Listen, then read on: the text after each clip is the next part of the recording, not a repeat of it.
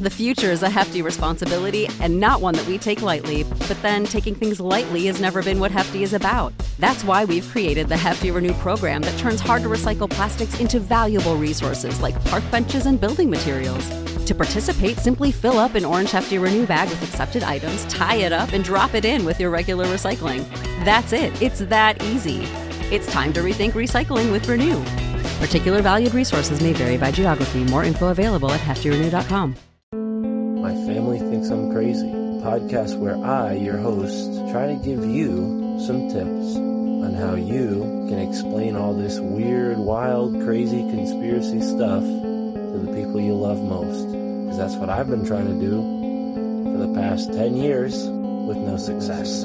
I've been telling everybody that our government is shady, but every time I do, my family thinks I'm crazy. The hollow earth, UFOs, aliens invading, fluoride in the water, they spray our skies daily. When I talk about these things, they think I'm crazy. There's no escaping anymore the evil that we're facing. Illuminati mind control, they're sacrificing babies. The end of days, but anyways, my family thinks I'm crazy. What, they don't want to listen to you? No, they don't want to listen. They don't want to hear it. They're just like, oh, here we go, Mark. Off again with your... Mark being Mark again. Yeah. So, that's the thing about podcasts is when you're on the air, and it's like therapy, If I can't talk to my family about this stuff, I'll talk to you, Matt, and all our listeners. You just tell your whole podcast. Yeah. So who are we talking about today, Matt? They think that I'm crazy. They really think that I'm crazy. They really think that I'm crazy. My family thinks that I'm crazy.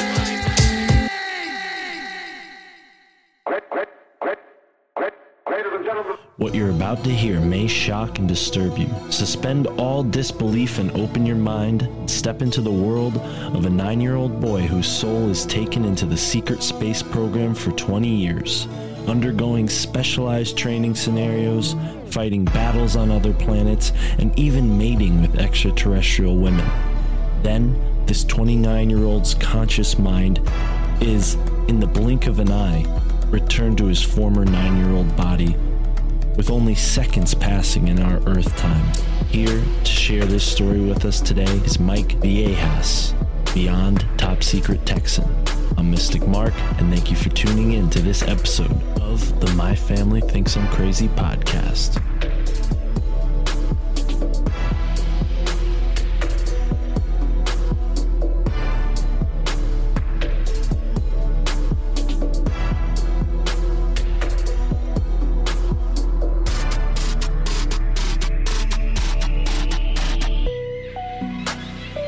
A MyLab, which is a human-run abduction experience. Basically, an alien abduction experience in every single parameter, but it's humans who, in this case, working for the Navy, running through Solar Warden, that abducted me. At the time, the experience of the 20-year in back, and then the return, it's indescribable as living an entire lifetime and then being returned to the biologically mental capabilities of a 9-year-old child.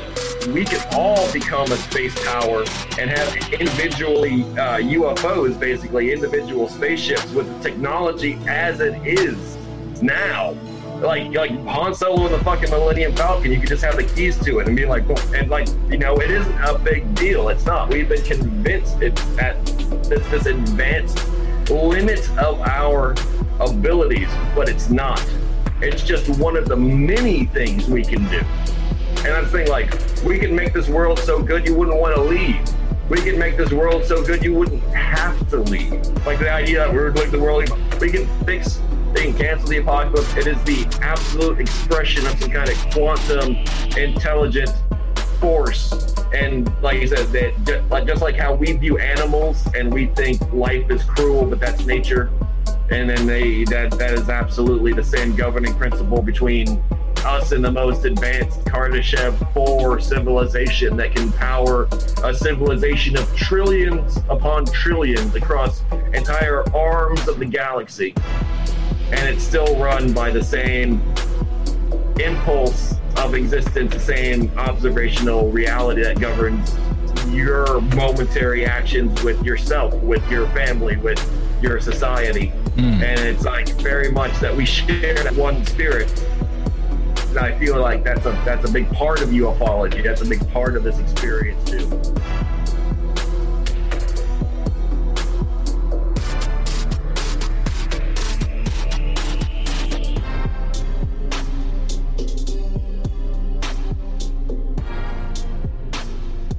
My persona is Beyond Top Secret Texan to run the Beyond Top Secret Texan podcast. My real name is Michael Villegas. It's not, hard. It's on the same page. It's just kind of like, Beyond Top Secret Texan, right into Michael Villegas.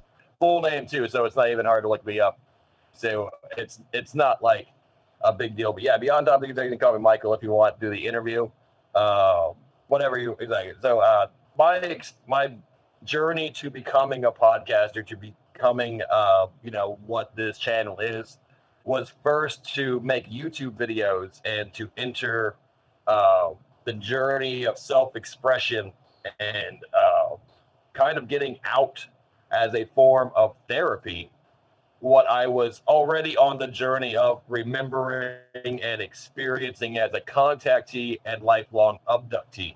And what I mean by that, I mean a survivor of the 20 and back SSP, which is reported, yes, in a very small population of, survivors and ufologists, but still a growing and ever more vocal, coherently vocal population of people who have memories or are gaining memories of involvements in top secret space programs and secret societies that utilize extraterrestrial technologies as well as assistance in various capacities. Spiritual, what we would know as spiritual is really just a higher form of technology. What we know as, say, reverse engineering is sometimes even given technology through treaties that certain groups have made with extraterrestrials and ultra-terrestrial populations of terrestrially Terran Earthlings, but they are coexisting / competing with humanity in these very intricate power systems and structures. But as a survivor and having these memories, had to get them out or I was going to go crazy. So we started the journey on YouTube, but then immediately hit the censorship wall. And while fighting censorship over the last 2 years, have created this effective way of telling these stories. And it's not stories, these truths, which are the episodes, the podcast format. I found that being the best because you can't do as much in depth on YouTube. They want like 10-minute. I'd say by perfecting the media of being a public speaker, of learning how this community worked, the ufology community, what it needed, what it lacked, who was controlling it, how the forces worked. After getting basically into it for the last 2 years, I have become the Beyond Top Secret Texan podcast, the host, Michael Villegas, and exactly through interviewing other creators and specialists have kind of been able to keep myself a real human being who is currently still alive and thriving and living and learning and experiencing life, and as always a student, but also can confidently say I'm a master of what I am a master of. My own experiences have led me to see things at an elevated level than I would say the layman ufologist or, much definitely the skeptic. And so that's what I bring that's unique to the ufology field. What I would say is the Beyond Top Secret Texan experience, not only the podcast, which I guess that you've experienced. I try to bring not only my own information, but obscure, fringe, censored, controversial information that's not mainstream, that is absolutely not mainstream, and in fact in danger of being removed from the internet entirely in some cases. And this includes, recently I uploaded over 8 hours of James Casbolt, Sarah Rachel Adams, and Max Spears ufology presentations about the SSP and the super soldier programs that have been removed quite effectively from the surface web, and only using already saved information that I had from old hard drives and the Wayback Machine, Internet Archive, for example. Basically, a lot of Google foo that I'm able to bring a lot of these things. I mean, I'm talking, I publicly share videos or documentaries with less than 100 views. That YouTube, I know, is sitting on a razor's edge, and all they have to do is press delete, and then that's gone forever. That audiobook, that Manly P. Hall presentation, some kind of Gnostic information or occult Vedic video, it's all in jeopardy, so we have to archive it. One pillar of the show. Second pillar, interviews with creators, interviews where they're interviewing me. I try to kind of keep this dialogue lively and alive. The third is my own presentation of my own experience, my own theories, very unique. And the fourth are the videos. I try to provide dark web videos. I try to provide the rarest, most obscure, and the best high definition, clear as crystal as I can get it. Basically just the best videos, just the best video evidence of UFOs, cryptids, whatever I can find that challenges people, that basically makes you confront that these things are more than speculation, and dispel the myth that because we all have cell phones, that there are fewer videos available. And that's completely paradoxical to the truth. The fact is that more so than ever, we have high definition videos of UFOs. We have high definition videos of cryptids. We have high definition videos of things you would call spirits or ghosts. And this accounts for a mountain of evidence that is conveniently being ignored or passed over by the majority of paranormal investigators in the mainstream, because they want to keep you thinking there's one, maybe two videos a year that come out that, we can really be like, ooh, ah, about, like, ooh, that does kind of, ooh, we need to take, but it's only a very controlled amount, like gate-kept amount. And we really need to bring the power back to the people. And with things like TikTok, Instagram, YouTube for a long time, but I ceased uploading to YouTube and protest of their censorship. And I just cannot ethically produce content for them to feed the machine, even though that's where I get, majority of my content still from. Like, I still have to understand that that's an addiction. The YouTube machine has turned on the silent consumer, censored the creator, and choked the conversation when it comes to conspiracies from all spectrums of conspiracies. And even talking about certain things risks absolute deletion, and that's like 1984 Orwellian, like psycho. Like I'm saying, like YouTube is openly at war with anyone who disagrees with the narrative, and then at this point, I can't keep uploading content there. One, because it risks the channel being permanently deleted. It's already on a razor's edge. And second of all, like, why would I ever add a single second of content that would promote your advertising or that you can use to keep in your archives? Like, see, we have to start going third party. So I have like a library and an Odyssey account. I have like things that, like I said, the TikTok is a good way of finding these videos. But yeah, I still have like 500 YouTube videos. I still have like, over 500 YouTube videos. Like, I still have those videos out there for everyone to see. And if you join the Patreon and sign up for membership and things like that for my podcast, you get the exclusive, uncensored, highly controversial. Like, I mean, like, where there's things that, yes, by all standards, nudity, sexual violence, things like that, which are discussed openly when dealing with conspiracies, secret societies, the secret space program. On my program, I know for a fact they're taboo. They cannot be talked about. As well as things about the UFO reality that go counter narrative to the mainstream, which would, be very controversial, like human mutilations when it comes to alien abductions, human mutilations, human fatalities, humans being killed in these close encounters are being severely, attacked or wounded, mutilated, given diseases like cancers, rapid-forming cancers, etc., as well as the just basically total control over society that these secret space programs and the societies that operate, the extraterrestrials from the very top down, have on society. So I have to keep that behind the paywall. But say, for example, if you join the Patreon, which I offer, it's already been taken down once. This is the kind of information that, no, it is actively being censored, actively being shut down, shadow banned on every single platform. So if you have to search, I understand you have to use direct links sometimes, and even then it's very difficult to find. They actually won't let you see my content sometimes. Like with the Patreon, they shut all that stuff down, so I had to build it back up. You'll get a link to my Dropbox, and a Dropbox is a personal folder where I keep all my evidence. So just for the minimum donation of the Patreon, you can get access to my personal research folders. I'm very open with my information. You join my Telegram group. Just look it up, Beyond Top Secret Texan on the Telegram.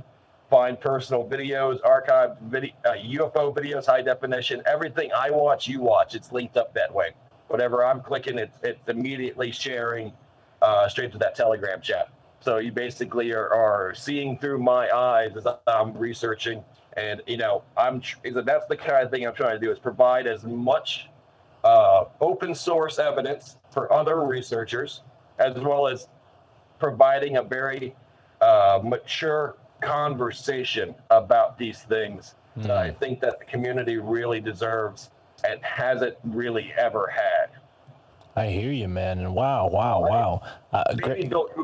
Maybe Bill Cooper, Alex Collier, definitely. Alex Collier in his later days was very much like my big inspiration now. Well, let's go back to the beginning, because you gave us a lot of information there, and that's a hell of a summary, and I definitely hope folks go and follow up with all of that. I will put links in the description of this episode, so it'll be very easy, hopefully not difficult at all for people to go and subscribe. But let's go back to when this started for you, because I've heard similar experiences in many different ways. But was there a moment in your childhood where there was maybe missing time, or is this something that came to you in your older teenage or adulthood where you started to have these sort of memories that would come back? Is that true to your story, or is that just a stereotype for these sorts of things? No, my story begins when I was 9 years old during a MyLab, which is a human-run abduction experience. Basically an alien abduction experience in every single parameter, but it's humans who, in this case, working for the Navy, running through Solar Warden, that abducted me. At the time, the experience of the 20-year in back, and then the return, it's indescribable as living an entire lifetime and then being returned to the biologically mental capabilities of a 9-year-old child, and having the effective memory wiping that they already do through chemical anesthesia and basically a lot of ultrasound surgery into the mind itself. But so you are effectively memory wiped as they have taken you from your timeline, let you live 20 years, basically in an outside time deviation, and then returned you to that moment where they took me, and then returned me into my very bed moments after this had occurred. Age regressed back to my 9-year-old form, and there is some discussion between survivors who have gone through this experience, whether or not they just clone you when you're 9, and then take that clone and let it age and then transfer your personality back into your original body, or just kill the clone and thus you just wake up afterwards in your original body. And there's a lot of discussion how this physically happens. That's the conversations that I am currently having with the community, trying to find the truth of this. But that happens a lot, where 20-year and back experience is a human-run program. Extraterrestrials might be involved, like the Greys, or say the reptilians, very commonly reported various alien encounters. Mine were the Venusians of the Ashtar High Command. But exactly, when I was returned, this felt like an amazing dream. This felt like an experience which I couldn't quite understand or experience. So I had the memory my entire life, but had to live and ultimately suppressed all of these UFO sightings, or what I would now know as abductions or repeat abduction experiences, sleep paralysis, bright lights, missing time, waking up in strange places, seizures later on in life. But even then joining the military and the Navy, and then going to school in a very acclaimed university, full paid scholarships, which is a very indicative of a government type oversight where they're grooming you or handling you as if though it's also part of a reward system for these various involvements, right? So I was a very regular person, very in the system person, very agnostic, very open-minded, very weird, but always very eccentric, but, brilliant. Graduated college within 4 years, full paid scholarship.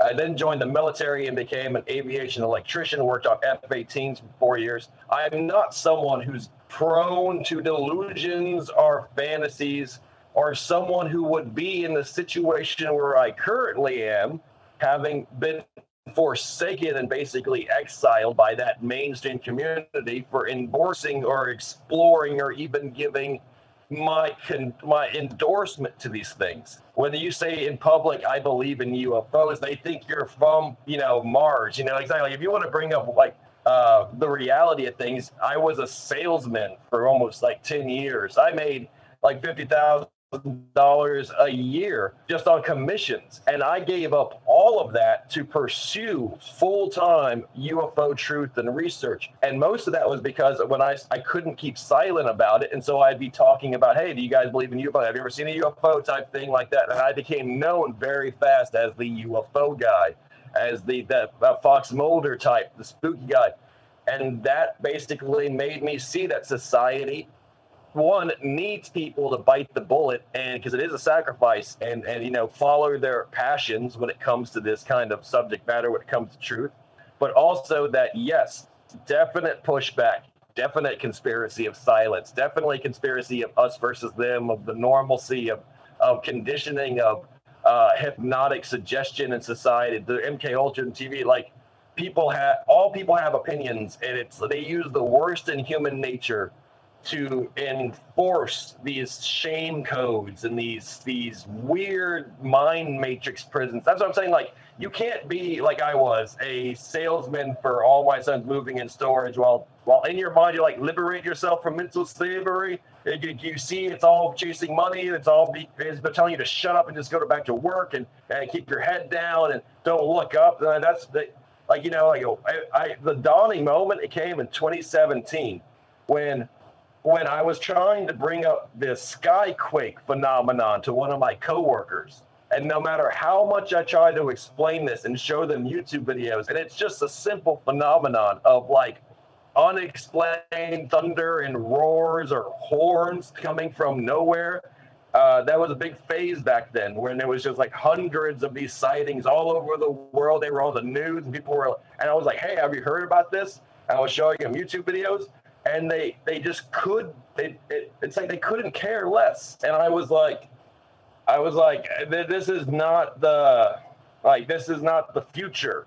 This is the dark ages. This is living in a world where people are intentionally ignorant to all extraordinary things. So when I was personally doubting and afraid of being maybe I didn't get abducted, maybe it's all sleep paralysis. The skepticism was I realized I had to be reborn again. I'm not so serious about it, but yeah, I had to become Batman, vengeance. I had to become a knight. No, you have to kind of assume this persona, which is beyond top secret Texan. You can't do it half-ass. You can't do it, you have to commit. You have to be no, I'm needed in the world. The bat signal shines. Yes, wherever there's UFO experiences, I'll be there. And no, you have to kind of do the Gnostic alchemical self-transformation and become your own legend. And it cost me all my career, my savings, my relationship at the time, and all that, because I was just too weird for everybody. I became ungovernable. I became unable to be compartmentalized or defined by Trump supporter or liberal or things that they want to always keep people talking about. This transcends it. UFOs, aliens, the secret space program. When you spotlight the truth, that's a conversation people are They literally cannot see the big picture. They literally are blind to the world that they are living in. But yeah, that's basically how I got here. And it was a long, lifelong journey. I'm 35 years old right now, and it was a long journey. And I look coast to coast. AM helped me out a lot. Like I said, the speakers like Bill Cooper, like his Mystery Babylon series, that was incredible. Like I said, like having YouTube, having avenues to be able to binge and explore and educate myself really helped out, because there is no way, nothing in the system that can educate you appropriately enough or educate you enough to start making sense of these things. Basically, the only framework is spirituality and the occult. For those who aren't, it's either or, but it's both. That it's science fiction. That's why I label my podcast science fiction, because fiction, it's that word science fiction, we think it means fake, but it means what's real. Like, you got to see the double speak. You got to use it and embrace it, because it really is that. Like, they say it's science fiction because that's science faction. That's the facts. It's like, that's the world that they use. That for you, it's science fiction. For them, it's real. And then you start thinking about, because I'm not dumb, I'm the kind of person who really scholarly approaches things. I'm not just going to say something and not think about it. The phenomenology of what is real and what's not real has been absolutely controlled by the symbolists and language and magicians, the gematria and things like that, like the reverse speak in albums. Language is a very weird occult thing, and the way we think linguistically and mathematically, like that's the bars on the prison. That's the ones and zeros when the Matrix title screen is going up, and they even show you it's like Chinese letters and things like that, because everyone is in a cultural mind prison, and it's all based on languages. It's all based on things like calling them UFOs is a loaded and charged word. Calling them UAPs is also a loaded and charged word. People who call them either UFOs or UAPs are two different people, and they want to make as many small camps divided by as many small languages and like Tower of Babel type things, where mankind is kind of cast into confusion. When we start speaking all the same language, then we can all start seeing the world the same way and start working to one goal, which is basically getting out of here, furthering our progress. We can all become a space power and have individually UFOs, basically individual spaceships with the technology as it is now. Like Han Solo and the fucking Millennium Falcon, you could just have the keys to it and be like, boom. And it isn't a big deal. It's not. We've been convinced it's this advanced limit of our abilities, but it's not. It's just one of the many things we can do. And I'm saying, we can make this world so good you wouldn't want to leave. We can make this world so good you wouldn't have to leave. Like the idea of we're going to leave the world, we can they can cancel the apocalypse, we could correct the world, we could recreate it however we saw it fit, we could provide just almost, limitless amounts. It's post-scarcity. It's a post-scarcity reality. We're already at Kardashev 1. We just have to do it. We're being limited right now by these corporations, by these secret societies, by these very secret space programs at the behest of extraterrestrials. That is who's limiting us. That is who's really trying to keep the secret. And it kind of reinforced that point. The Israeli Space Force leader came out and disclosed the fact the Galactic Federation of Light's a real thing. All nations work for them and are operated by figures in their societal power, and they are the ones enforcing the code of secrecy, not any human power. Humans are just following the orders of secrecy. That is the idea that mankind is not in control of their destiny. That needs to be talked about. And whether or not this isn't a test, some kind of test to see if mankind is going to break their chains, is going to become, to become their own Prometheus, to steal the fire from the gods themselves. And that this is a physical manifestation of the alchemical transformation that became mankind's enlightenment that began during the Gnostic quests of the very first, like Archimedean, Greek, that kind of Atlantean type of brilliance or genius, that kind of genius loci.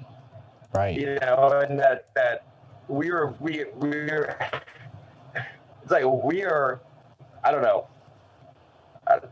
We need to wake up. We're just sleepwalking. We're just sleepwalking, like as a society, as a people, as a species. And that it's not everyone. It's just billions of people are. And the truth is, hundreds of millions live off-world. Hundreds of millions of human beings live on the hollow earth. They live in different breakaway civilizations. And they view us the way we view, like, India. Like a third world, we're like, man, they have to like poop in the street. That sucks. Like, they don't even have toilets. Like, damn. We look at that and be like, how could a civilization be in the modern world and still be so racked with poverty and still be so backwards and like stricken by their superstitions and then locked in their ancient ways and traditions? Like, we look at this like, they have a caste system? Man, that's crazy.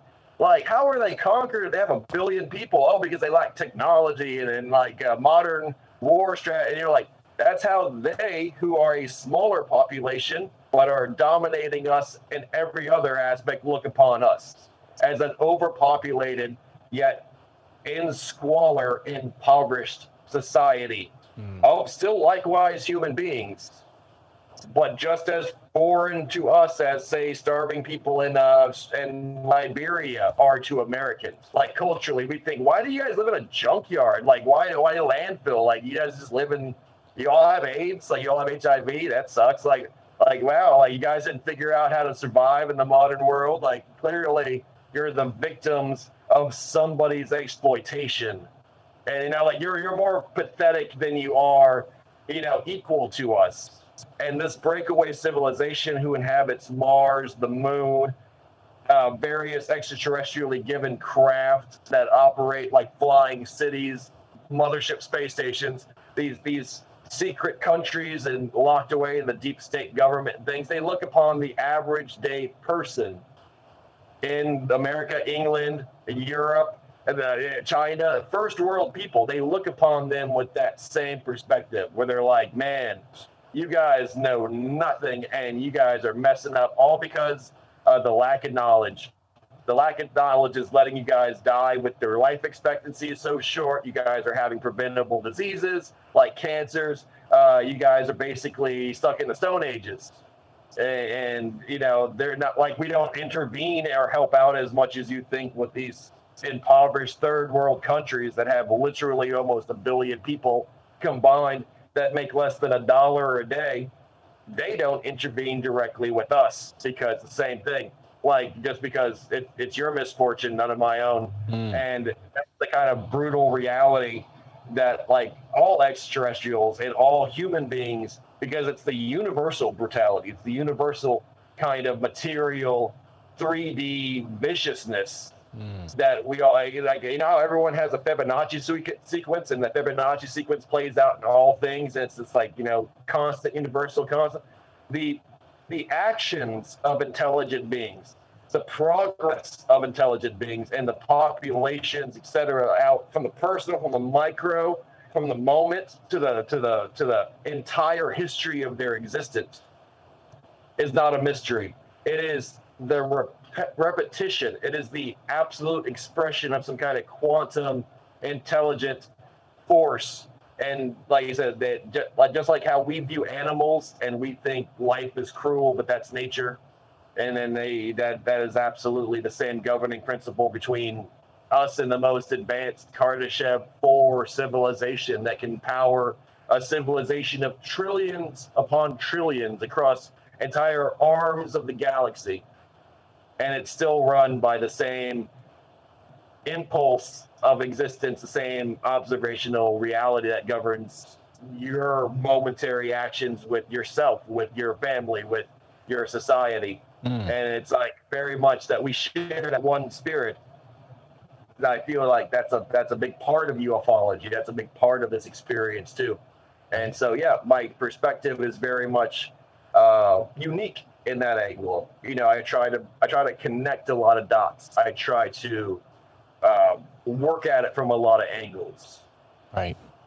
Wow. So take us back, if you will, because you really painted a picture there, and I understand this concept of non-intervention, and it is sort of unsympathetic seeming, like, oh, these, alien beings have all the power to save us, and they don't. They must be, being like tough parents on us, right? They expect us to, get out and make it on our own.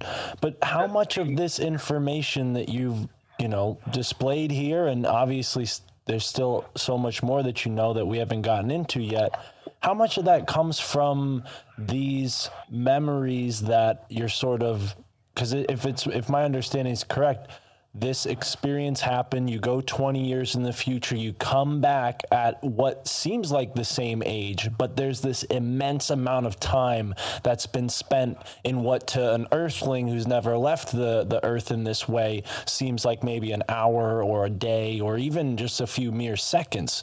Do you think like this extended time is where you learned a lot of this stuff? Is there sort of an education that's kind of like lying within the surface and listening to Coast and things like that sort of remind you of these things? How does that work?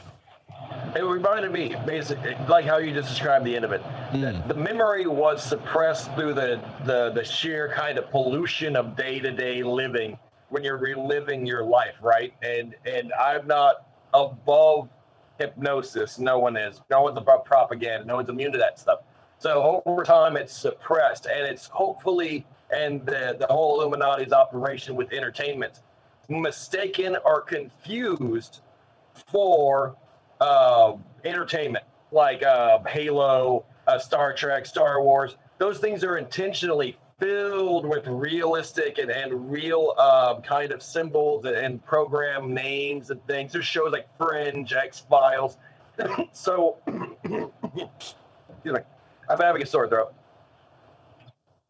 So, when people are trying to remember, like I was trying to remember, it becomes a battle with the self, an internal battle between what's real and what's not. Now, the thing is, people are not experts on the phenomenon of memory. Right, and you actually have to study and learn. And the way I started learning about this was studying MK Ultra, was studying the government's projects when it came to memory, falsification, the fugue state, the exploitation of the fugue state, things like scopolamine and drugs that would block memory, but also create a state of walking zombification and things like that.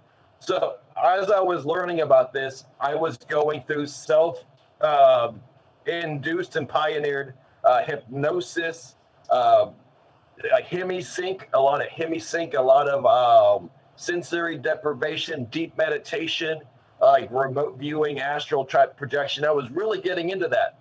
And I started literally unlocking memories and unlocking things that I thought at the time were visions of a world that was happening, and I was having visions of it. This is in my late 20s, right? So I was already a Navy veteran. I had already been medically retired for having seizures after a very pronounced UFO contact, right? And I said, I have a lifelong experience. So a lot of these things were in conjunction with these real life UFO experiences, seeing UFOs in the sky clear as day, and that basically creating like the parallel two lives, which is this life, seeing UFOs, being in what people would call secret societies, and as I said, people would openly call secret societies, Order of the Nine Angles, Knights of the Golden Circle. These are just a few of the groups that I don't like to advertise because they're so controversial, and the actions done I don't really you take responsibility for, because there's a lot of like into that when it comes to ritualized like hypnotic mind control, sleeper agent type shit. I think it's another world, right? But going into that, this doesn't make it, at this time, I was, able to accept that information. I'm able, then that's not the craziest fucking thing I've ever heard, that these programs exist. right? And I had been hearing through William Tompkins, Bill Tompkins, great discusser of that, like Carrie Cassidy's Camelot Project, the Basis program, Thomas Casbolt, Max Spears, and Sarah Rachel Adams. Specifically, those three speakers have produced the most influential, I think, in my opinion, the most influential confessions or like interviews, presentations of this information, of their personal experiences, right? And this was allowing me to come to terms with it and allow myself to remember what I had suppressed. Not forgotten completely, but suppressed. It's a completely different phenomenon. Like I said, many people are not experts on memories. There's a difference between amnesia and not having memories and suppressing memories, which a lot of people with PTSD, a lot of people with trauma can attest to. Very conventionally speaking, you wouldn't think it, but there have been people like Vietnam veterans or recent global war on terror veterans, which I am one, that have completely come out and changed the game when it comes to what PTSD can cause your mental states to believe happened or imagine, like what you can suppress. You would be surprised, and that includes killing human beings in combat, and you don't even remember doing it. Like things like, because you're on this instinctual autopilot, like, out of body state, but the Akashic records hold those memories. And that was a big part of it too, looking into the Akashic records, learning how to access these things. But yeah, the information I have now, that I have learned now, doesn't all come from these experiences. Making sense of it does. Making sense of it, having those experiences, that's independent. At the time, the mental state that I was in, I compare now to slavery.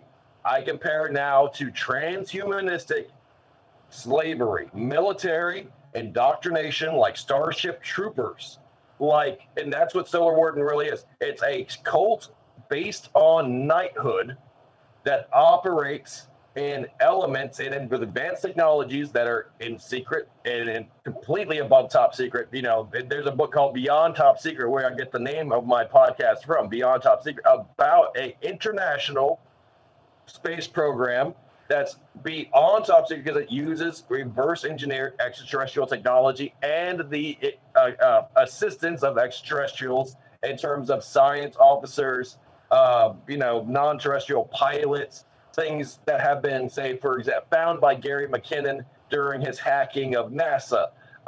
The speakers, I'll always talk about the underground bases. There are bases in the ocean where they run these facilities. There are networks of tunnels that span all across the world that connect these things, that the governments and the politics that are being told to people are all theater. And the truth is that society is basically being run by a very elite group. It's mostly automated through the use of supercomputers and the powers of bureaucracy to be able to distance themselves, basically being like written off by private industry a lot of times, by the truth that our society fundamentally is not what it looks like. It's a corporation. It's owned by the Rockefellers, who then are in trust with the Rothschilds, who have $800 trillion. They don't need a cent from you. That's the thing. Our taxpayer dollars get funneled up, and it becomes this black budget thing. And then we're going to find the paperwork, and it's $3 billion. We have $3 trillion. Where do they account? They don't need they have $800 trillion in private resources. None of this leaves the family. That's what I'm saying. Like, these families can literally operate like they have for thousands of years. If you're not a Habsburg by blood, you are not a part of the club. The Club of Rome, the 300, whatever you want to call it, the Illuminati literally is a very, very, already at this point, not even probably purely human. Theoretically, it's been talking about the tall whites.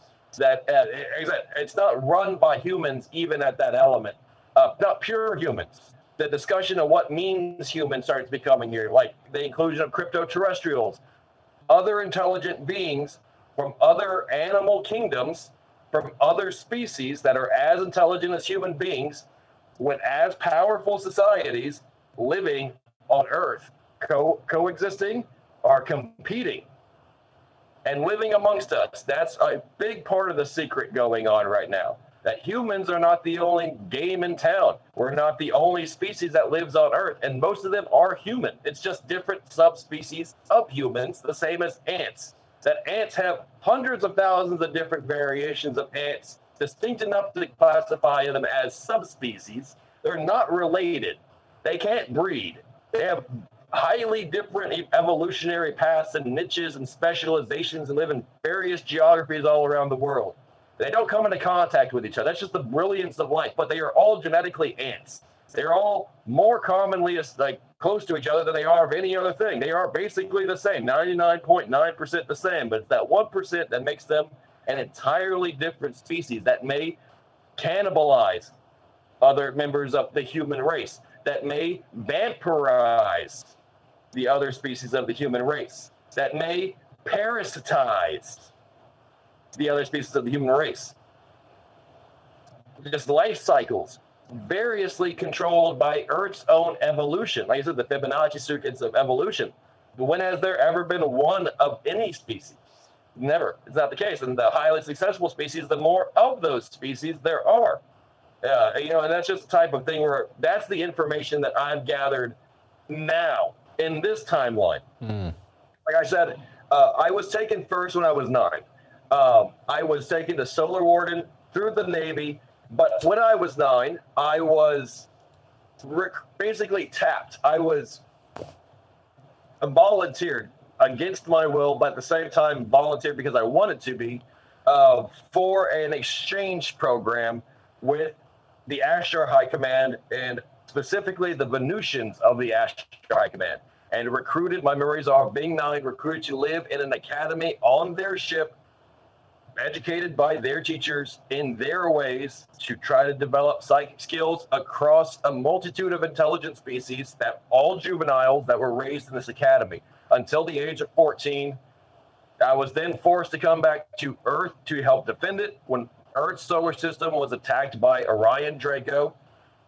I go in depth on episodes already talking about this. But this is the kind of summarized version of it. From 14 then to the age of 29, full-time service, various capacities, various duties, cross-trained. There are very few relatable type, this was what I did all the time, because it's just so varied, involving the occupation of Antarctica, helping fortify and secure that once the Orion Draco invaded Antarctica. There was Hollow Earth and combat with the Aztecs that lived down in Brazil, and these various catacombs and caverns. They live all across North America and the Western Hemisphere, these Aztec mines. There was underwater training and a lot of submersible type training and diving, deep sea maintenance, because there's a lot of colonies that the Navy runs in conjunction with Solar Warden underneath the water as manufacturing centers, things like that. It was just one of those things that it is a multitude of things. When I say 20 year and back, it wasn't merely one thing that I did for 20 years. I want to make that I didn't do one thing for 20 years. There was these multiple memories and events as I aged, as I progressed, as I was initiated to higher ranks. I've always, like I said, in the incarnation, been exceptionally bright and athletic. That has helped. That obviously helped in the initiation progress. It was incredibly quick to go through a lot of these ranks, but just like the Masons, just like the Freemasons or any other mystical occult society, there's orders and there's initiations and rites and different duties and responsibilities. So it's in the organ structure of the system itself to constantly be changing. One year you're doing this, then you do good enough to do something else the next year, and it keeps going into the constant changing kind of path. Now, right? This is an important question that I hope you can help me understand, or at least, if there's no answer, that's fine. But when it comes to living on Earth, we understand there's a certain entropy that causes aging, this sort of cell breakdown. what is going on in this environment, whether it's in outer space or in these, underground bases, underwater bases, even, vehicles that are traveling through space? Are there certain measures taken to protect yourselves so that when you're, sort of this time has elapsed, like you're not like an old man or something, or did that indeed happen? Did you experience some sort of physiological symptoms from this 20-year lapse?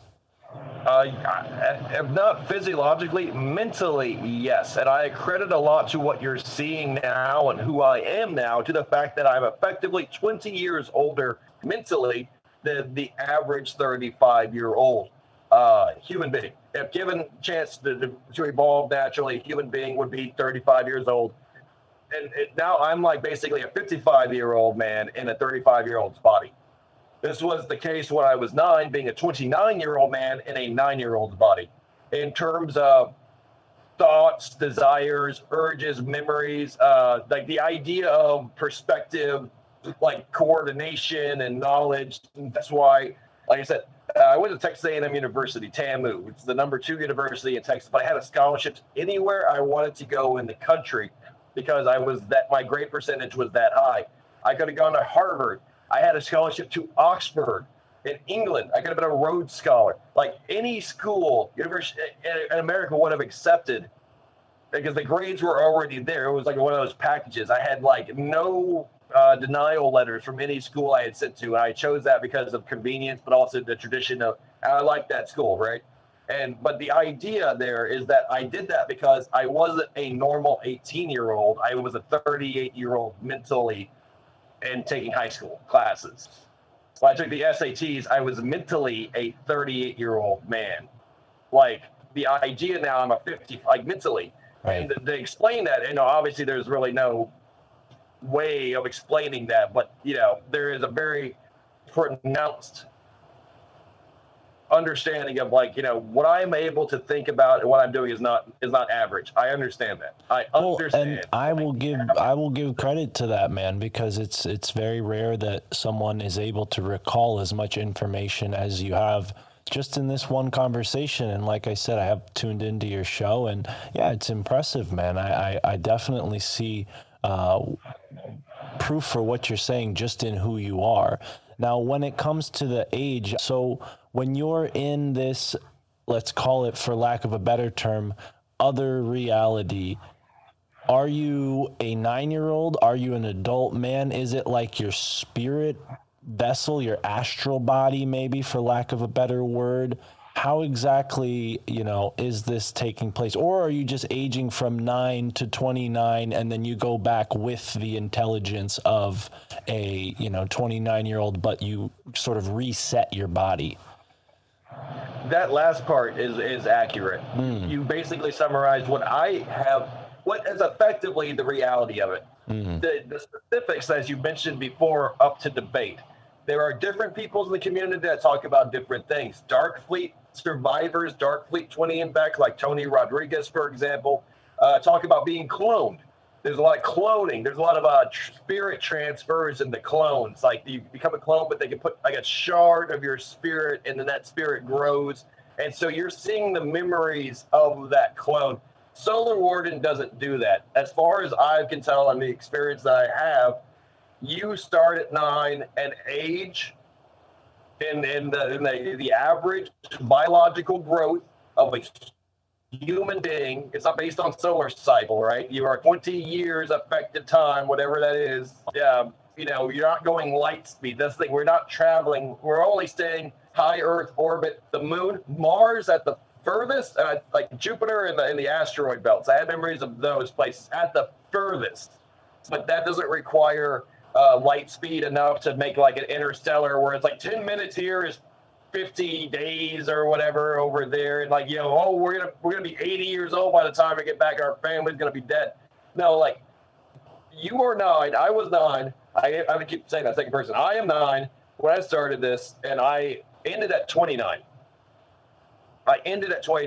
Now, through this process, dealing with extraterrestrials, dealing with warfare, dealing with the actual life of living in Solar Warden, and the growing pains of human psychology, cybernetics, implants, training, and the greater purpose of like the zone that you're in, you are still effectively, yes, growing and living your life. Teenage years, all of them, teenage years into your 20s, but by the age of 29, you are an old trooper. You're an old man. You are, like, it is very distinct. Yes, they use children, child slaves.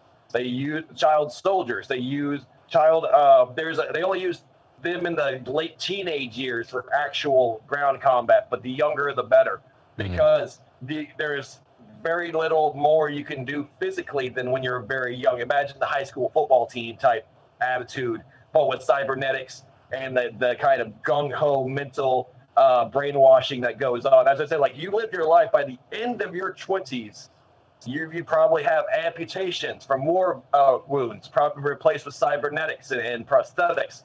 You have had sex with at least 1,000 people. The big part of it is the idea of this this erosion of connection through orgies and state sanctioned like prostitution through as reward for deed, and they basically control everyone through their id and like these various commodifications of like human contact and touch, and even things like you could, I know for a fact you could save up basically points for certain perks, like more affection with sex. Like you actually get to like spoon and sleep together with another human being as being more coveted than just like a blowjob or oral sex, or something like the idea of commodifications of like just simple things like eye contact or like praise and things like that. That's how brutal it is. It's not, and yes, it's based on knightly orders. It's based on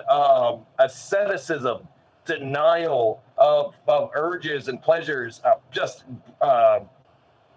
physical fitness and power, strength, mental agility, competition, sadism, absolute masculinity, like very much, and it's all controlled and manipulated by much more intelligent beings. That's why AI constructs. The officer class are in 80-year and back, so they are in an 80-year back cycle and basically preserved in their later years, just so that they can mentally, be used for strategy and administration and things. But it's mostly AI now. It's extraterrestrially run as well. The Venusians oversee all of Earth and the Ashtar High Command, and there are over a dozen races in the Ashtar High Command. In the solar system alone, there's over 900 species. Now, this is distributed across a number of worlds that they don't even disclose, and moons such as Jupiter. Jupiter has over 70 moons that are all capable of holding life, for example, right? And that's a big part of it, is that not everyone is advanced. There's actually only 90 species, that are as advanced as, mankind, as competitive on a level. So 90 out of 900. Most being just animals, so that are intelligent, like dolphins, things like that. Like dolphins count, that they're on the list. Chimpanzees, they're given, non-human personhood, basically respect that way, right? That you can't affect their evolution or life unless you get permission from even higher up beings. Now, that's the kind of relationship we have with these extraterrestrials. They do all the thinking, they do all the control and all the decision making. We just do all the grunt work, even when it's highly sophisticated grunt work, like operating fleets of naval vessels, doing security patrols on their travel lines between here and the moon, keeping the upper atmosphere free from rogue intelligent life forms. I mean, Greys, for example, are huge fucking criminals. Poachers, they are they're extremely intelligent. They have no morality. They will exploit any end that you give them. So you always have to be constantly vigilant for them. And we have enemies actively fighting on Earth or for Earth. In the Orion Draco tribes, that ended just recently within the last decade. But when I was there, it was very much a active war zone. We had security over it, but just like Iraq or Afghanistan, and the last 20 years, having control of something and still, being guaranteed to survive the next, through the night are two different things. Everyone is vulnerable, and weapons, the way they work, If it wasn't for AI, I don't think it would be possible. But AI is absolutely how it's defended and how it's run, how it's managed, and how it's basically, structured. Is to preserve these AI-run defense facilities, etc. Like I said, it's automated. The work of one man is also helped out by 1,000 machines. This is Solar Warden. This is alien technology using Clark Tech anti-gravity. Ships still have crews of 1,000. They are kilometers long. They are able to dock and have aircraft inside them that are themselves half a mile in wingspan. And they can have fleets of these that themselves have fleets of UAVs. So the power projection, whether, as I said, it's not grunt work, but it is grunt work spiritually to be running these air forces, these navies, and what they are space navies that are operating basically as Coast Guard. And that's the language of Space Force. If you are paying attention to the real life language of Space Force, that they are operating to protect shipping, they protect the commerce, the economy, they protect the moon, and more off-world priorities than on-world priorities. This is disclosure. That's what Solar Warden would do, is say protect more Antarctica than say continental United States. Right. Continental United States being left to the conventional forces, but Antarctica, that being highly, highly secretive land. Moon, for example, lunar colonies, Mars colonies, colonies off of space stations that are in orbit, facilities that are on asteroid belts like Cirrus in the asteroid belt between Jupiter and Mars. These are outposts and colonies that have hundreds of millions of people all added up that rely on Solar Warden and fleets like Solar Warden. There's Dark Fleet, that's Germany, that's not Waffen. That's the survivors of the Third Reich, and they made the Fourth Reich, and they operate as a breakaway civilization. They are on our team, for lack of a better word, but their practices are real oriented, and they operate under a goal called the Giza Intelligence Operation, which makes them more allied to the Orion Draco, who pose as their Egyptian pantheon. And they basically are employed as a mercenary crew for immortality. And basically, they're real sciences which keep them immortal and allow for psychic communication, soul bonding, and things like that. It helps out their society. They're very real oriented. That's why they're not Solar Warden. They're a distinct faction. There's various different groups like the ICC, the acronym that can mean several things, but it's basically the Interplanetary Corporation Conglomerate, or the cartels. They operate as the industrial side of things, merchant mariner craft. Most of the off-world colonists and ships and activity is ICC, for example. This is the business. This is all for the money. This is all dollar bill. They reap in trillions of just tons of raw material, exotic material.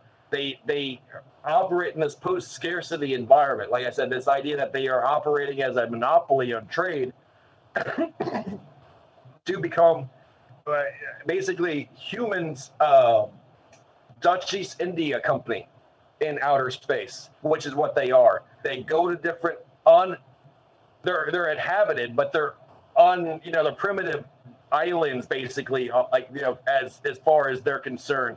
Plunder, colonize, loot, set up a little trading post, and then expect, to be kept secure against any kind of local trouble or any kind of piracy. And they hire out these militarized space forces like NOTWAP and Solar Warden, in which there are several others. Generally, this is what the operations that we revolved in. Solar Warden's more defensive, nobler. People can call it nobler. In which it's more altruistic, it's more big picture oriented. It does things like sacrificing itself a little bit more. It's stretching its manpower out so that the Earth can be defended. The secret can be kept. However noble you want to think that is, as long as, like Men in Black, as long as the Earth thinks everything is going okay, they don't care how it's done. There could be fucking a death ray pointed at Earth, and there's a space battle. And I'm saying, like, you remember the spaceship shows up in Men in Black, and it's like there's always a fucking death ray. There's always some kind of trilithium thing, a bomb gonna blow up New York City. Always. As long as they don't freak out, as long as we don't freak out, everything can keep going, and we'll figure out how to fix it. And we have the Men in Black are a part of it. That's like the domestic, Earth FBI type thing. Like, because there is colonization going on. There are extraterrestrials living on Earth currently. The ultra-terrestrials too. It's law and order. That's what I'm saying. Like, the Solar Warden keeps law and order. Whatever you want to say, that's noble or not, they keep the peace. And currently, there's this like big push to peace. But yeah, like the world is fucking massive. It's a big place, complicated. There are hundreds of players, hundreds of factions, all going to work right now. It's not just one monolithic thing. Yeah. Currently, the monolithic power is the Ashtar High Command, the Galactic Federation of Light. Right. They are will be undeniably largest and most powerful, most advanced power that operates through its delegates, its proxy forces and armies. And there's just hundreds of species that are, like I said, by the time they get down to the Venusians and the Ashtar High Command, we are dealing with like the proxies of the proxy. Well, and that's exactly where I wanted to maybe ask you next. And I should say, you're absolutely right. I love sitting here and listen to you, describe this, because I'm just visualizing it. And to your earlier point, it's like science fiction. Ray Bradbury created Star Trek. People don't know this, but you can watch Ancient Aliens on the History Channel, and they'll openly talk about it. He was in contact with a secret society called the Council of the Nine. Right. And the Council of the Nine is the Giza Intelligence Real Society of the Notwaffen Fleet, who came from the Fourth Reich and owned most of what we know as Hollywood in America up for like 40 years until they gave the torch to Solar Warden. And I think people don't realize that what you see on TV and what has been called science fiction, from Star Wars to Star Trek to all the books like Starship Troopers, that is all published by Faustian, Luciferian secret society groups that are themselves the very first groups, the puppets of the strings being pulled. Because when these societies, these extraterrestrial societies, intervened in our species, they were calling themselves angels or devils. Whatever got people's attention, they were communicating and telling people what to do and how to do it from the very start. Look at the Vanderbilts. The Vanderbilts built a train station, right? Grand Central Station. And on the roof, they used all the constellations of the horoscope. The horoscope has for thousands of years been used as code for communication with extraterrestrials, because it is literally the cosmos and the different zodiacs of the different species, literally physically described as the species that they look like and the values that they represent. Vanderbilt was openly in contact with spirits. He called them spirits, but he thought of them as Greek gods. He thought he was communicating with like the Greek gods. These are the extraterrestrials.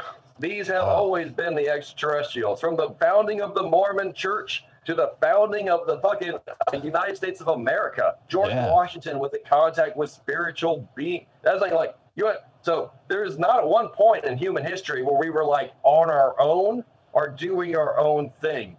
We have been contested over and fought over between various extraterrestrial forces. Right. We were actually created by these extraterrestrial forces, like ancient aliens type stuff.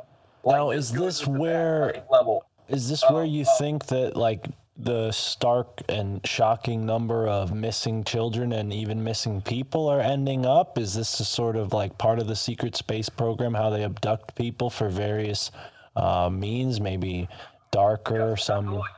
Or the deep state, part of the secret space program, the abductions, the missing people. Many of the children, for example, it coincided completely with the secret space program's creation of the Solar Warden. In the 70s and 80s, hundreds of thousands of missing kids all across America, right? Kids were very publicly taken. like Johnny Gosh, all these people. Yes, a lot of them had very cruel and terrible fates at the hands of the many evil secret societies that operate, the Kabbalists, the black magicians, but many others, the vast majority of them, were taken to fill up the first ranks of this program. And back then it was a one-way ticket. They didn't have the quantum folding technology that they have today. Like you said, if you look at logic, like they were in the 70s. So as technology progressed, they were then able to return kids. And they started being able to return kids around the 90s. That's when child abductions really did drop off. But that was also the end of what they called the satanic panic. The satanic panic, which was, how do you get these kids? Through satanic groups. Right. Because who's willing to kidnap a child? Only really a Satanist. Right. So you have to kind of, you had to do all these weird, like, you think they're unconnected. What do small Satan groups that kidnap children for the CIA have to do with space programs? Well, you need kids to become the pilots for these space programs that sacrifice themselves for experiments and things like that. Right. You need a lot of them. Right. And not only that, if you look at it even a greater perspective of missing people, the Gallardo Treaty signed in the 1950s with Eisenhower and the Greys. Treaties are signed all the time between groups that want power and groups that have power, typically at the cost of innocent people. Think of this in terms, though, of a logical politician and businessman. If an intelligent species said they're going to give you weapons technology and they're going to give you anti-gravity, time travel, sciences that are like magic to you, Wi-Fi technology, computers, all this cool shit. In the 50s, right? 50s, you're thinking about the 50s, you're Eisenhower. And it's going to give you military supremacy. You're going to be able to beat the Russians, right? And you're like, wow, what do I got to give you? We only want 0.025% of your population for no questions asked. Just give it to us, right? We're going to take them. And you don't even have to give them, we're going to take them. That's what we want you to agree with, though. Before we start going to Area 51 and giving you the ability to build the Space Force to literally get yourself into the stars on equal footing with the very extras that you're talking to now, right? Like, we can fly there, we can do all stuff. You want that power too?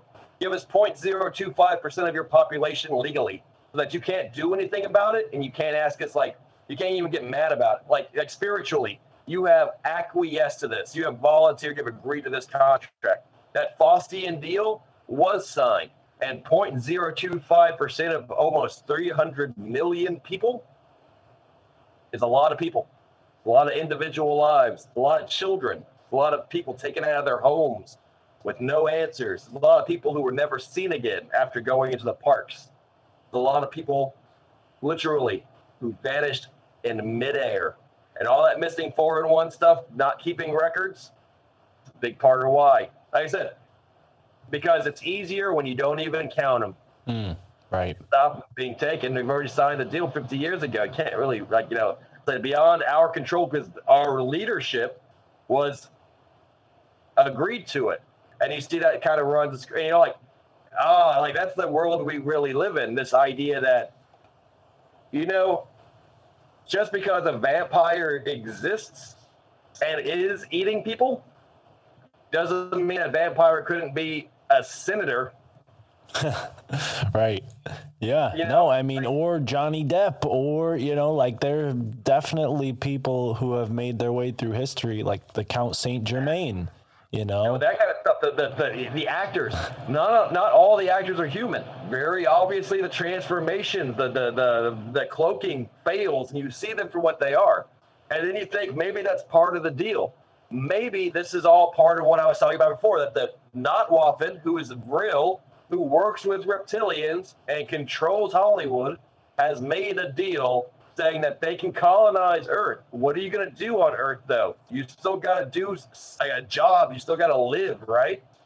Acting. How does that really even work? No, you'll be Robert Pattinson. You'll be Ryan Gosling. You'll be Tom Cruise. You'll be Will Smith. You'll be these people.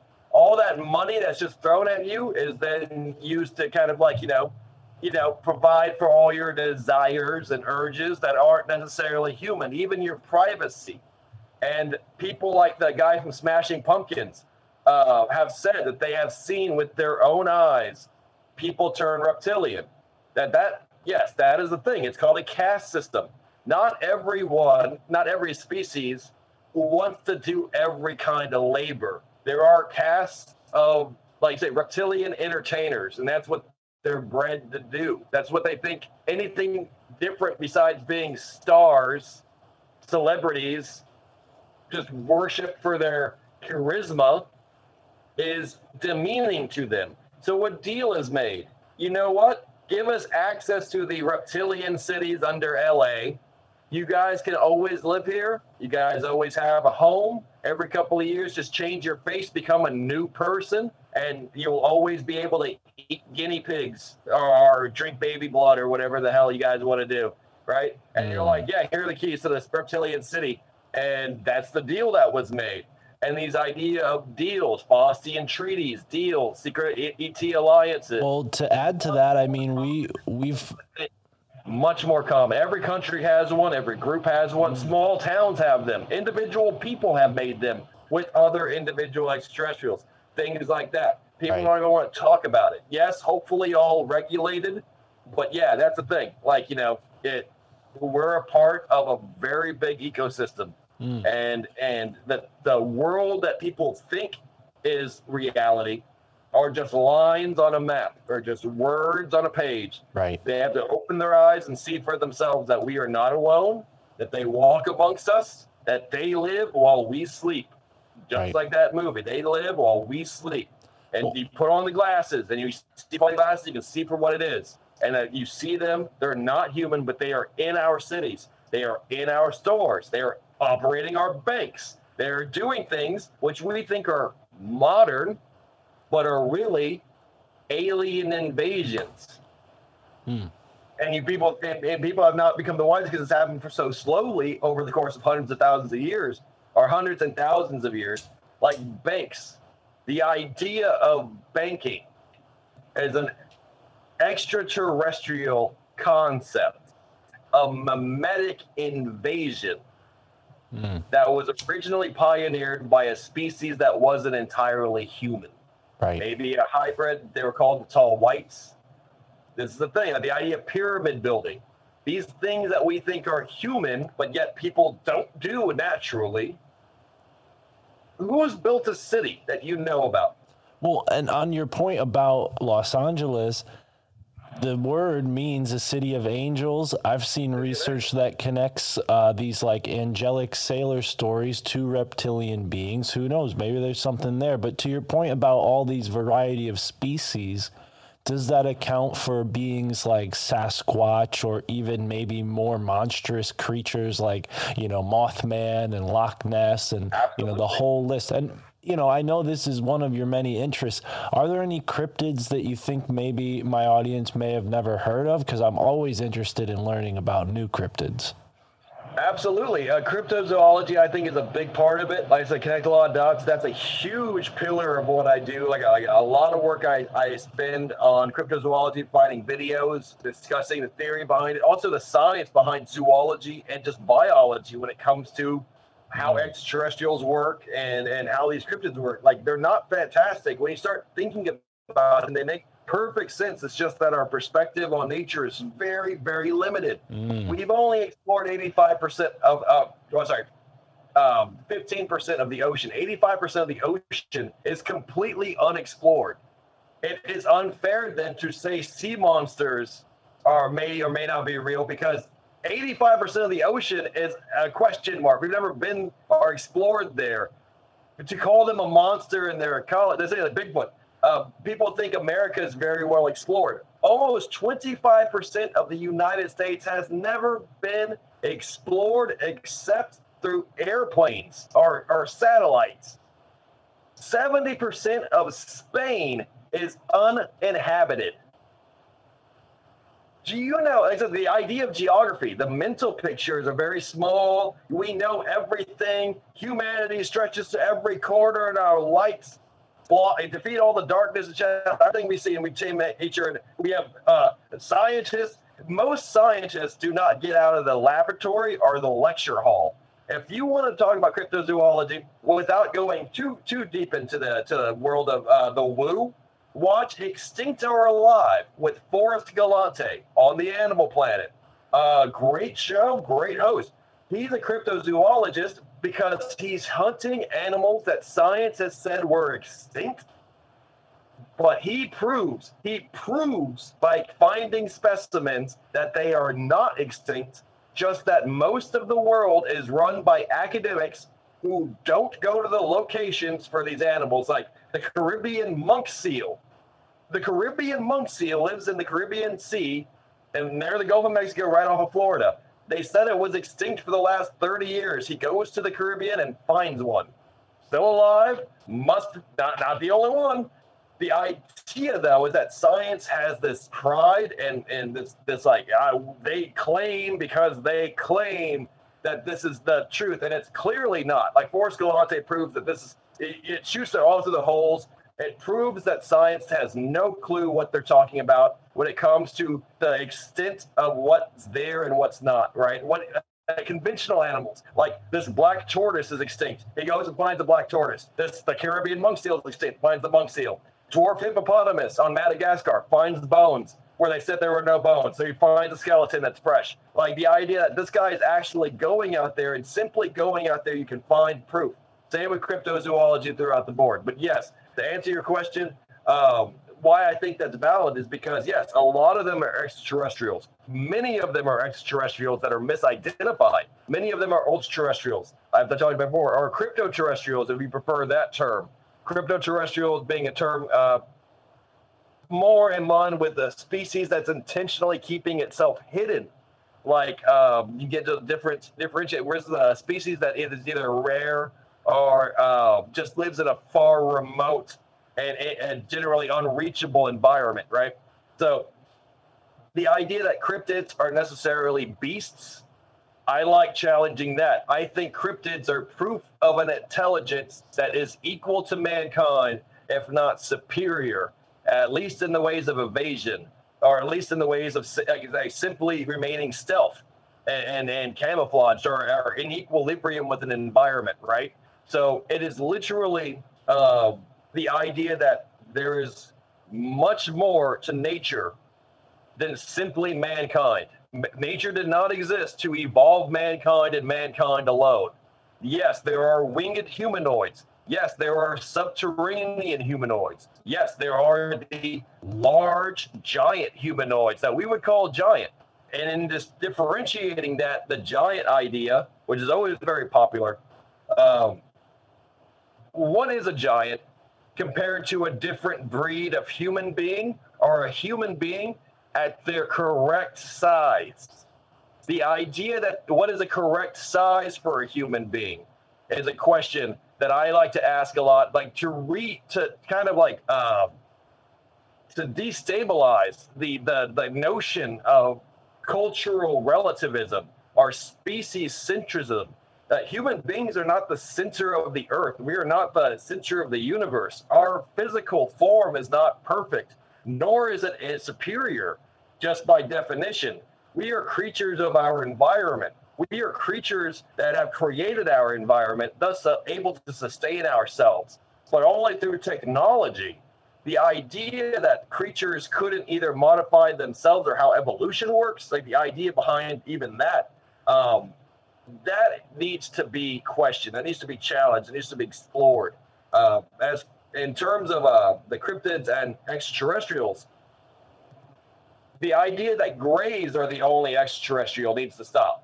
That idea that extraterrestrials are a handful of specific physiological forms needs to stop. That thing that extraterrestrials are all humanoid needs to stop, because you cannot properly identify what's an extraterrestrial and what isn't, or even what is alive and what isn't, when you have preconceived notions of what life needs to look like.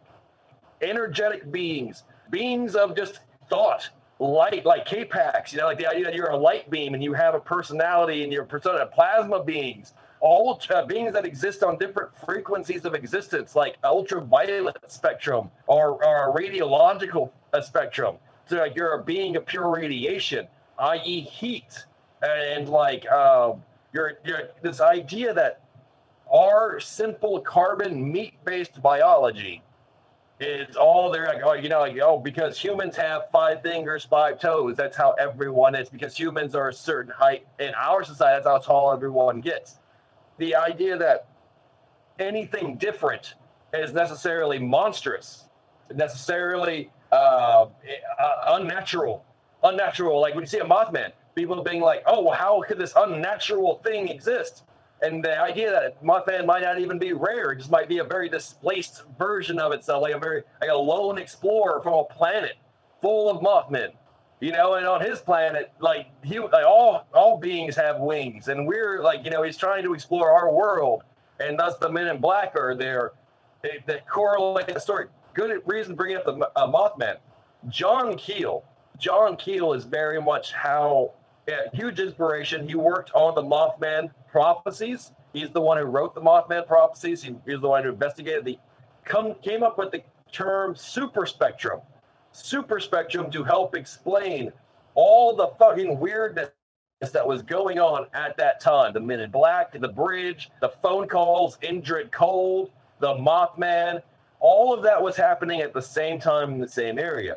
But it was all unique and different, but it was all connected. He just didn't know how. So he called it the super spectrum, that somehow this was all a part of a super spectrum, combining the different involvements of either people having just seen the Mothman once or having Indrid Cold continually visit a person as a contactee.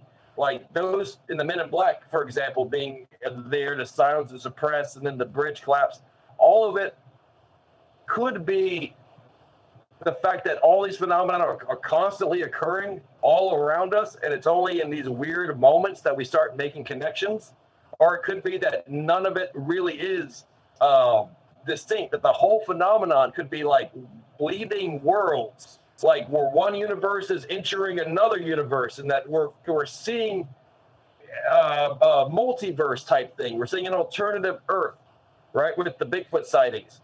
But we are seeing an alternative evolution of mankind, or maybe even having already dealt with that time, like a quantum disruption forced both species to live together. And because they live in the woods and the mountains, their society is kept secret and coexist with ours, except for the odd transgression. As far as Bigfoot goes, I know for a fact the Yeti, the idea of the Sasquatch, human being, unshaven, higher testosterone for the amount of body hair and size, but human. Neanderthal, considered whatever subspecies of human, but absolutely human of mind, human of ability. They have cities, they have culture, they have high society, they have technology. The ones we see are equal to our native Aboriginal people, the uncontacted tribes of the Amazon, or the Papua New Guinea, the cargo cult type, I don't want to call them savages, but the idea that they walk around shoeless and basically buck naked in the wild, picking and foraging berries. But the society, the species, is capable of very high cognitive functions and organisms. They have cities that exist beneath the Rocky Mountains and beneath the forests of many national parks. They try to live with a carbon neutral impression. Thus, they aren't giving off pollution signatures. They aren't giving off massive heat signatures from cities that are operating with like manufacturing, and they don't have capitalism. And because they don't have capitalism, their society is in no way or shape or form organized like our own, where trucks have to take goods from settlement to settlement to make profits, and that everyone has to get up at 9 a.m. to go to work, and because they have to go to work for 8 hours, because everyone has to go to work because they all have to pay rent. And the capitalists, they don't have to do that. Whatever society they have, which is still a mystery, I'm not claiming to know their society, but I know it's not what we have. And because of that, we are blind to it. And the everyday person, our governments know, they communicate from the highest level. These anthropologists, government scientists, groups that are like government science groups like the national resources and national parks level, the different schools and societies like Freemasons. Like, it's very easy to think of that. Like there's anthropologists, Freemasons. They're very intelligent people, right? Well, obviously he volunteers to keep the secret because he's a Freemason. And it's all kind of like, yeah, it's easier when you think that. Why would a scientist keep the secret? He's a Freemason. If he tells anyone, they're going to slit his throat. And you know, you're like, what? Yeah. And so but he also gets to talk to Bigfoot. So that's a career, you know, like, you're never going to get another opportunity like that, right? So take it. So no, we have this. Do you know one of the biggest Bigfoot hotspots is San Antonio, Texas? And do you know that's a very famous Bigfoot hotspot because there was an anthropologist who confessed to being paid by the government to go and communicate with active populations of Bigfoot during wildfires and droughts and during wild hazards and things like that. Basically to make sure that there was a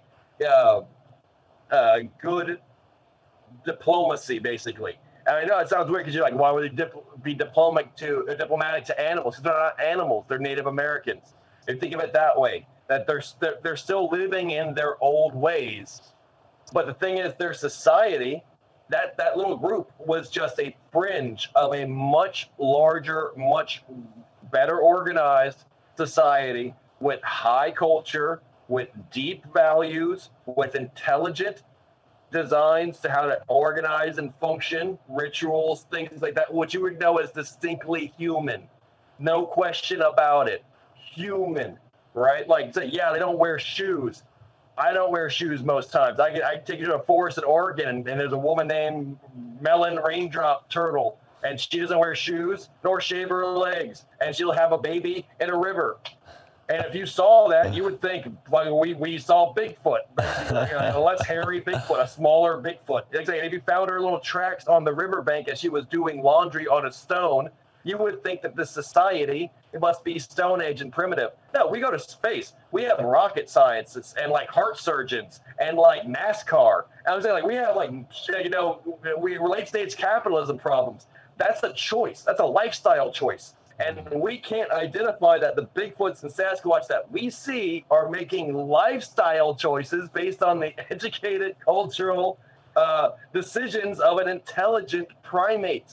When you saw the Ruby Ridge Bigfoot walking around with knockers and that was a hippie Bigfoot Patty doing her freaky hippie thing. Yeah. On the creek. When you saw that, you interrupted her mushroom trip. Just like if you would go to Coachella or, we have music festivals all around the world. Like if you went to one of those like fish concerts and saw a woman like just butt naked walking around the forest, you wouldn't think, oh, this is how they all look.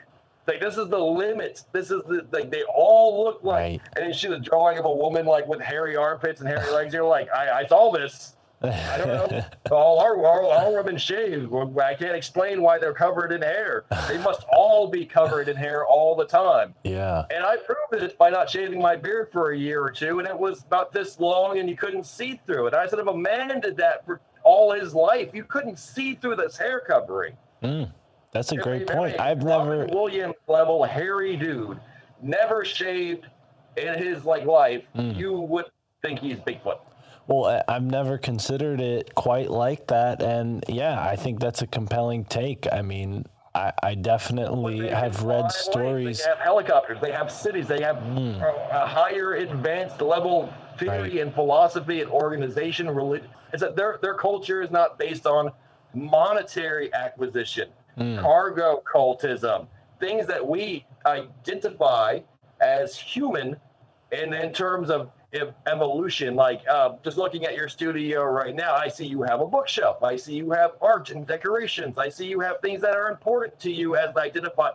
What if Bigfoot never really lived like that, and just his natural world was more prioritized? Right. Like it's hard. I say it's so different because Yeah. mankind is so different. Well, and in there are terms of- stories to back up what you're saying in the Native American folklore as well. You know, the stories of, you know, groups of giants that lived in other places, hospitable places that men shouldn't go, you know, because they maybe didn't get along in most cases with these giants. Like, but I've said before, our evolution is not natural, and mankind, if it looks at itself in a mirror, cannot then look at nature and hope to see its reflection.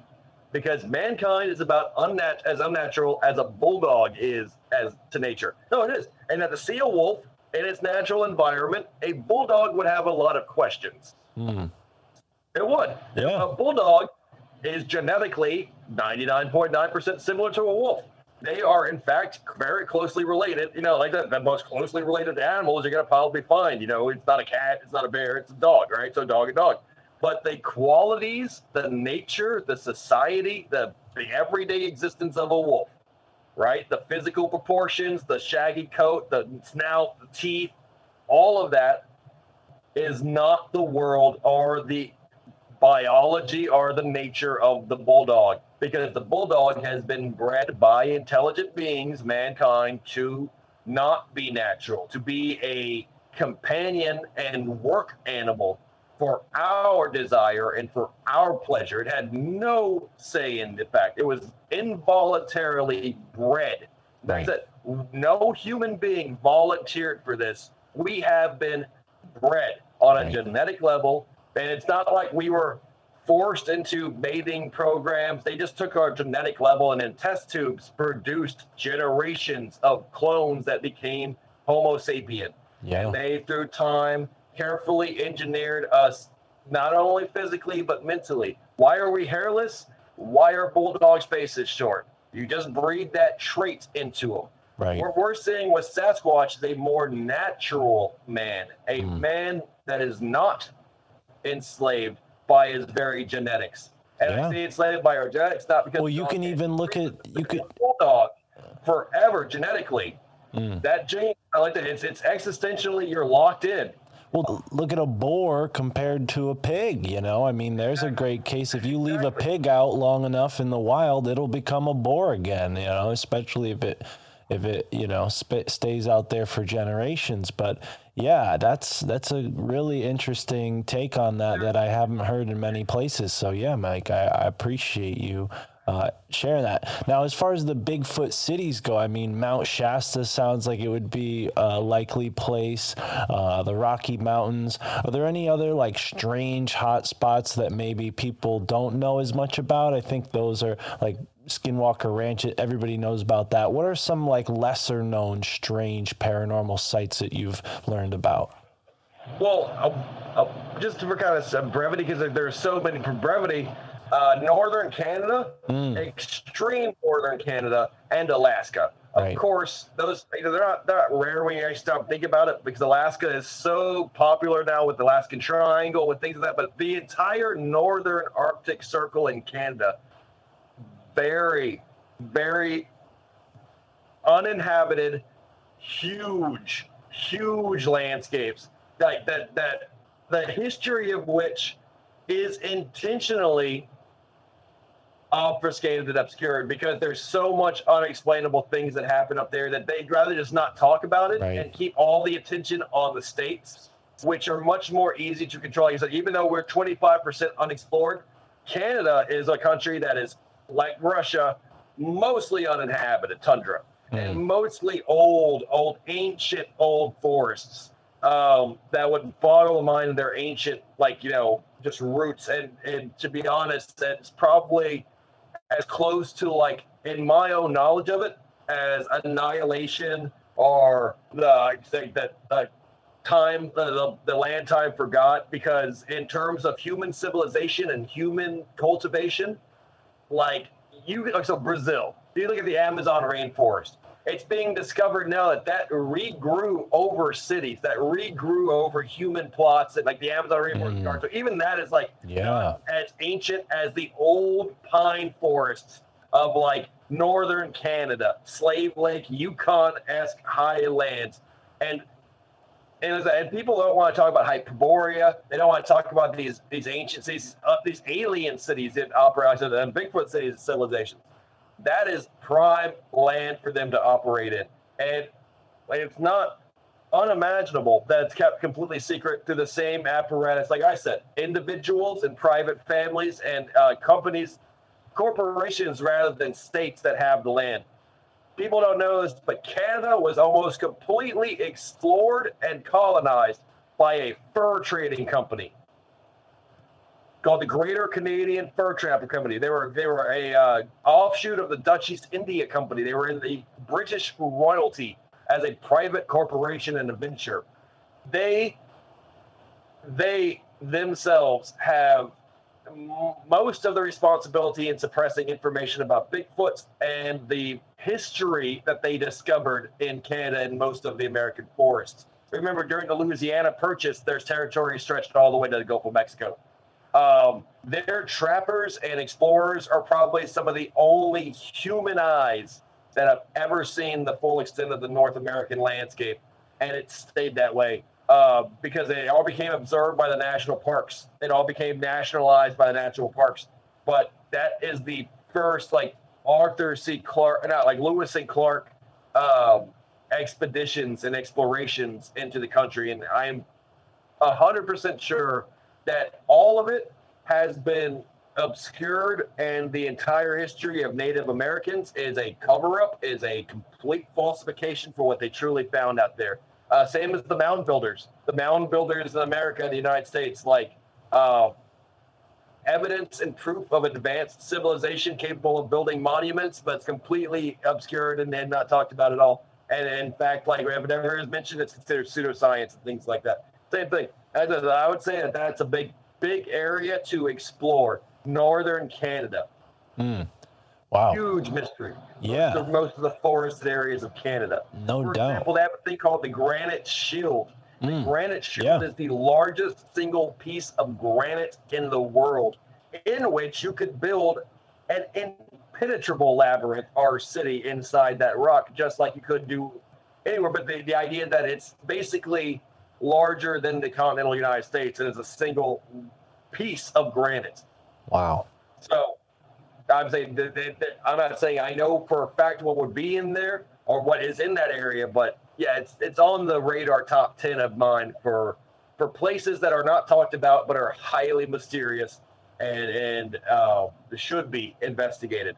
Like I said, everyone wants to go to the deserts. Everyone wants to go to places like inside the continental United States or inside the Western world. I would say Northern Canada, Africa. Africa is a big part of it. Patagonia in South America is a nice little explorable part. They still say giants live in Patagonia.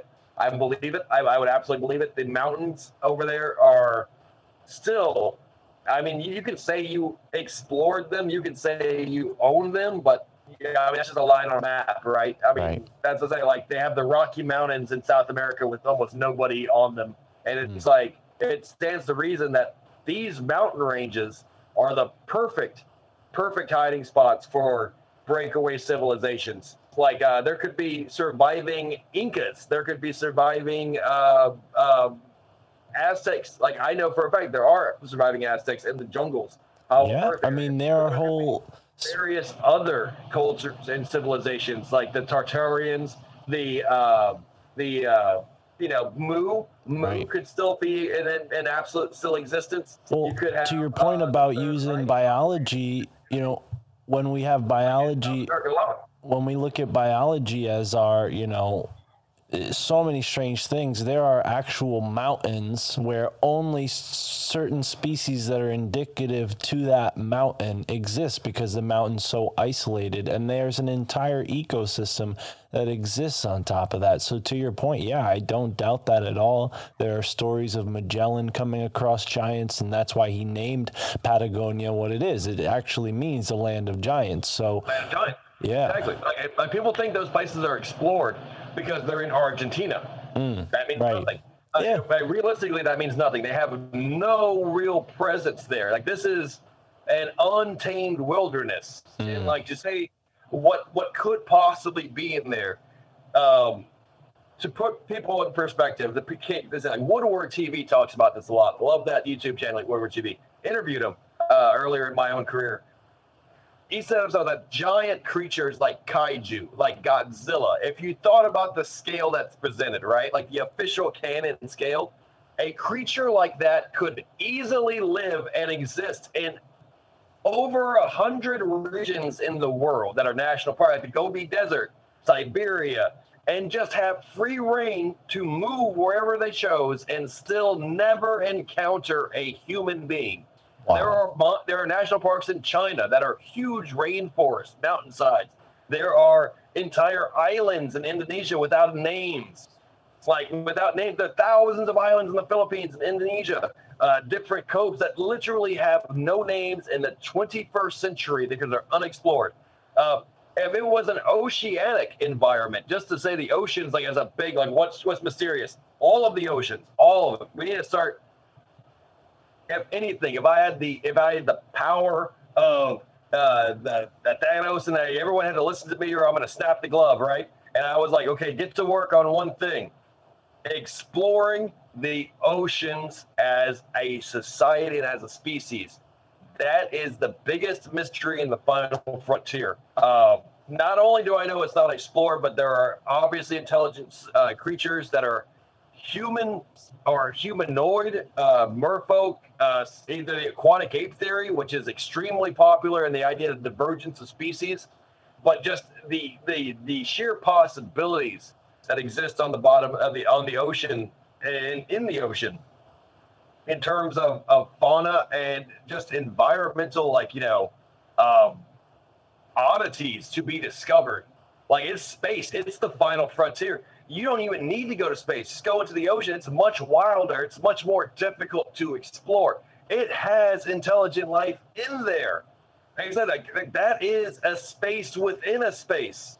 And our space, outer space, is like an ocean in many, many ways, not just metaphorically, but physically. The same medium, liquid medium that you have transverse through.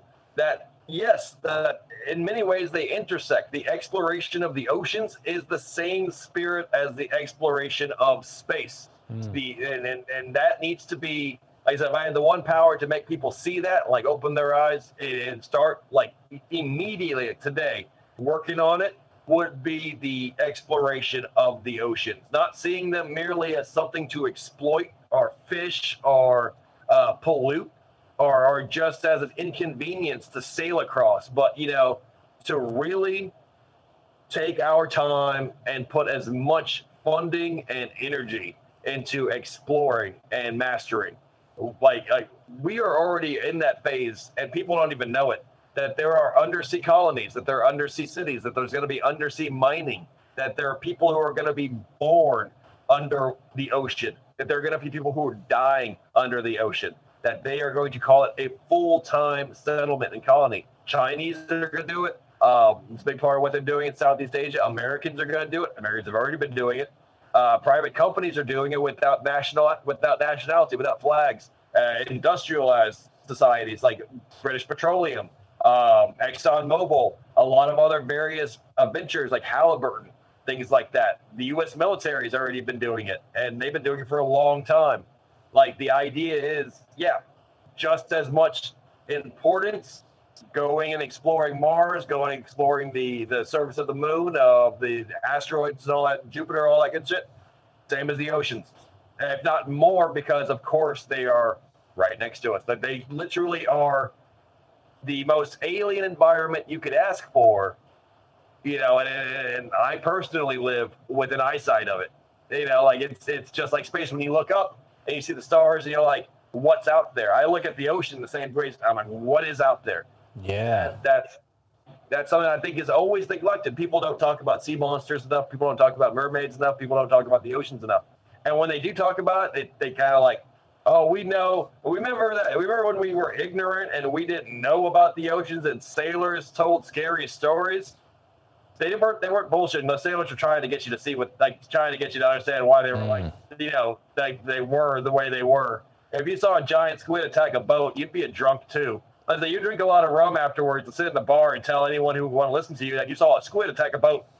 Like that's just like, you know, it stays with you. Like the H.P. Lovecraft psyche, that mentality, absolutely ahead of his time and completely accurate.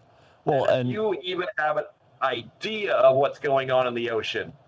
to your point, H.P. Lovecraft, you know, he lived in a place where there was a lot of sailing going on. New England, where I'm from, a lot of communities along the coast had, you know, big careers whaling and sailing to all these various ports and importing goods. And he wasn't a layman either. He was a very high-level occultist, not in a society, but self-educated. I think a lot of people, when they look at H.P. Lovecraft, think of him as a purely imaginative writer.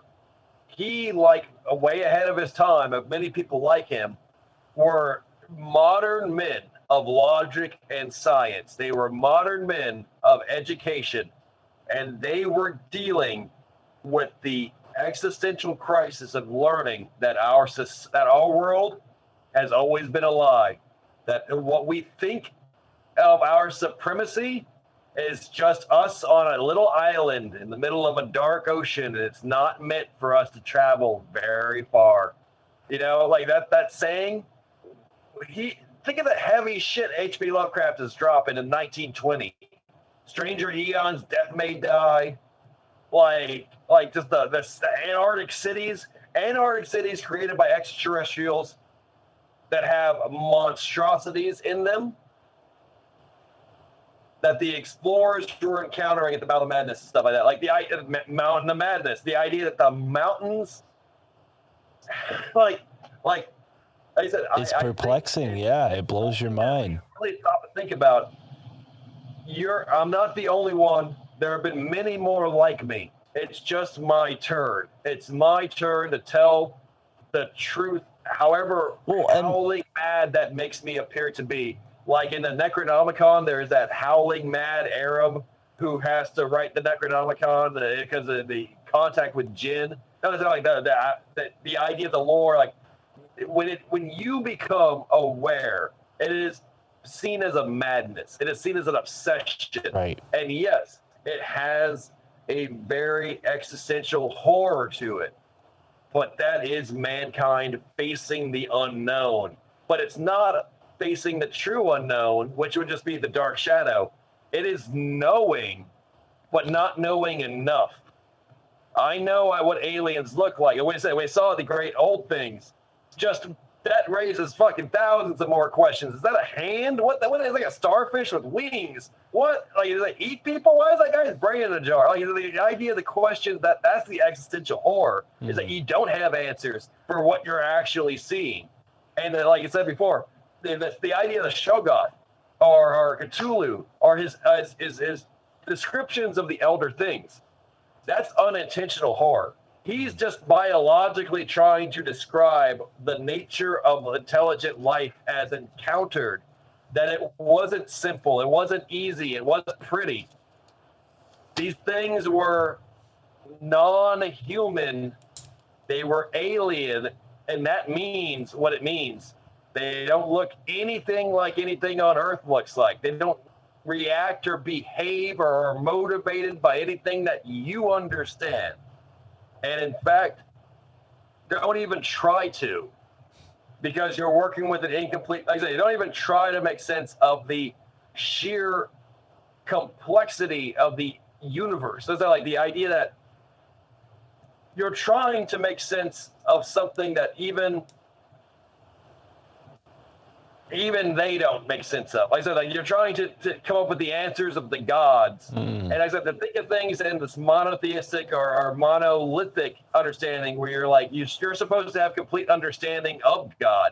Is I think, part of the matrix prison that secret societies are hypnotizing people with, that you're supposed to have answers. There are no answers, I think, ultimately at the end of the day. And I think even the wisest human being to have ever lived has very little idea of what's going on. And even then still made him intelligent enough, at least to wonder why, at least to ask why.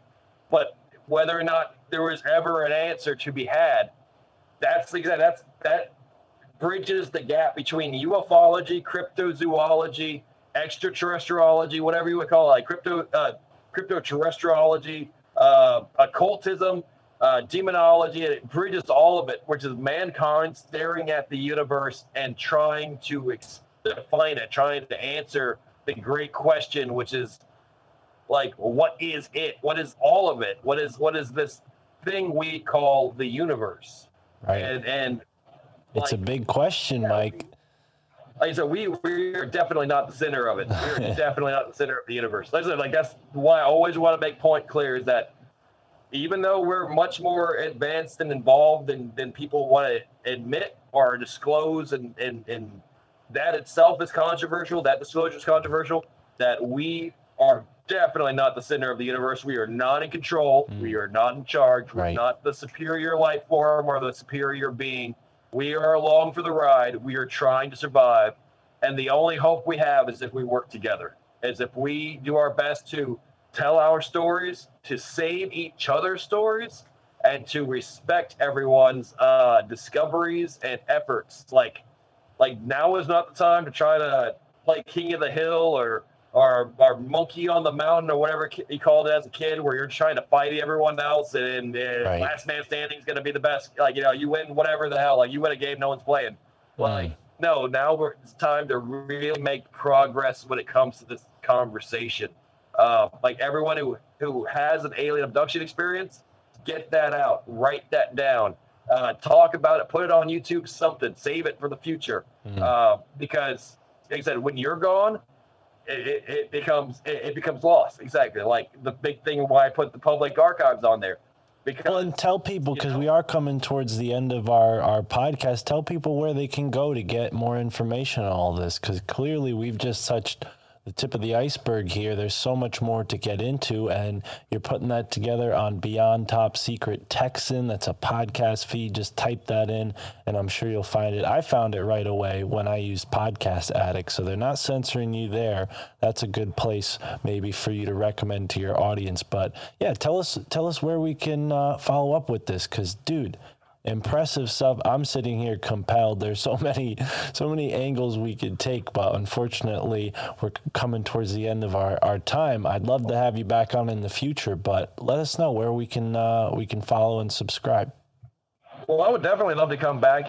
Always appreciative and honored to be invited on. And like I said, we'll do this again, and we'll have a more focused and concentrated conversation, make more progress. Yeah, well, and this is a great way to get to know you, I think sometimes that's how these first conversations go. It's a little mix of everything, And they feel around, but no, I hope that made more sense than when it sounded like, hopefully it makes more sense with it, Yeah, no, I hear you. Don't even hear what I'm saying. I kind of get in these zones. Because there's so much to explain, like there's so much you're trying to make sense of. Like, hopefully we have a part 2, we have a part 3 to kind of focus on and talk about these things in greater detail. Yeah. Find me on Linktree. Linktree, obviously everyone knows that. Only link you're going to need, Linktree/Beyond Top Secret Texan.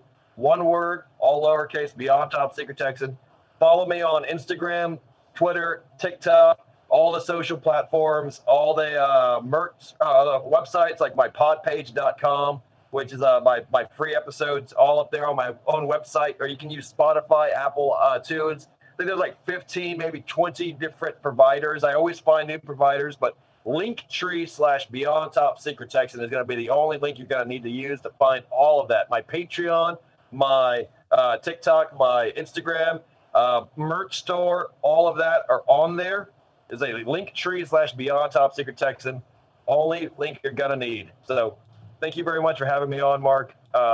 Been great. Love your podcast and what it's been doing with the Alt Media United. That co-op is great. Does a good service. You're doing great work. Thank you. I see you guys are doing great work. I have a plan to listen to a lot more of your episodes. Listen to a few of them today. Cool. Like what I heard. Listen to episode from Gen Z. Yeah, Dave's real cool. Yep. So definitely looking forward to hearing more of your work as well. Thank you, Mike, and a real pleasure to talk to you. For everyone listening, thank you for tuning in, and have a great moment wherever you are in the now.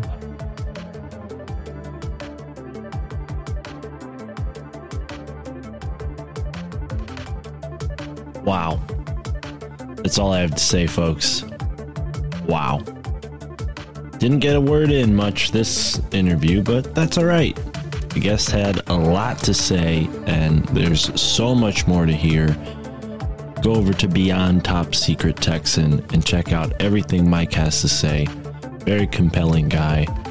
Very, very high level recall. He's definitely knowing, excuse me, he definitely knows how to paint a picture, that's for sure. Like I said, a man of few words this interview, but yeah, I think Mike has a lot on his mind. I mean, and how could you not? If what he's saying is true and he's really undergone all of those things, I certainly wouldn't want to say no. Certainly wouldn't want to be the guy to not hear someone like this out and maybe miss out on this whole side of the world that's out there, just beyond the firmament, or beyond the stars, or beyond the clouds, whatever your worldview is. Me, I don't really care. On to more important things. Definitely fascinating to hear Mike's take on Sasquatch. Wow, I'd never considered that the Sasquatches that we see above ground are like the wild, hairy versions of a giant species of maybe less hairy Sasquatch underground. I don't know, I'm kind of imagining like a Planet of the Apes situation where they're all dressed up in robes and they have a government and wars and all kinds of stuff, but who knows? Definitely sci-fi heavy episode. Makes you want to go and watch some sci-fi stuff. Hey, if you're into watching cool stuff, I recommend Tubi TV. It's free. You gotta watch some corny, weird ads, but you can definitely find some really interesting stuff there, especially if you like sci-fi. Me, I'm into weird classics every now and then. I'll find a weird classic film or just an old film that no one's ever seen before and check it out on Tubi. But oh, cool. Speaking of Bigfoot, Tony Merkel, friend of the show, the Confessionals podcast, just put out a new episode, The Bigfoot Summoner. Damn. TikTok Terrence, the Bigfoot Summoner. Pretty cool stuff. Anyways, what an episode with Mike. A lot going on this week, folks. I just had a fun conversation with the boys on Illuminati Confirmed. Stay tuned for that. That'll be coming real soon. And of course, we're going to do an extended outro. If you're listening to this early release on Patreon, you might not get the extended outro because I haven't recorded it yet. This is an early release, okay? But if you're listening to this on the free RSS feed, please go over to the Patreon, support the show, and help us out. Keep the show going, help pay for all the cool things that go into creating a show like this, like the electricity bill, and the Wi-Fi bill, and the Zoom bill, the podcast host. It's just, I can go on and on, folks. You don't need to hear it. All the more reason to support the show. Otherwise, I will be putting my name on Indeed, on LinkedIn, and finding another job. Oh, yeah, who knows? Just kidding. Podcasting for life. And we have grown incredibly. So many awesome folks listening to the show. We just hit 500,000 downloads this past weekend. So really, really proud of that. And onward from here, let's hit 1 million. We're only a couple months away at this rate, and we will have 1 million total downloads. Wow. Fuck with that. 1 million total downloads. Anyways, folks, thank you so much for being here. Thank you for tuning in. Whether you're hearing an extended outro or not after this, who knows? So I'll just say it. Have a great moment wherever you are in the now. Peace.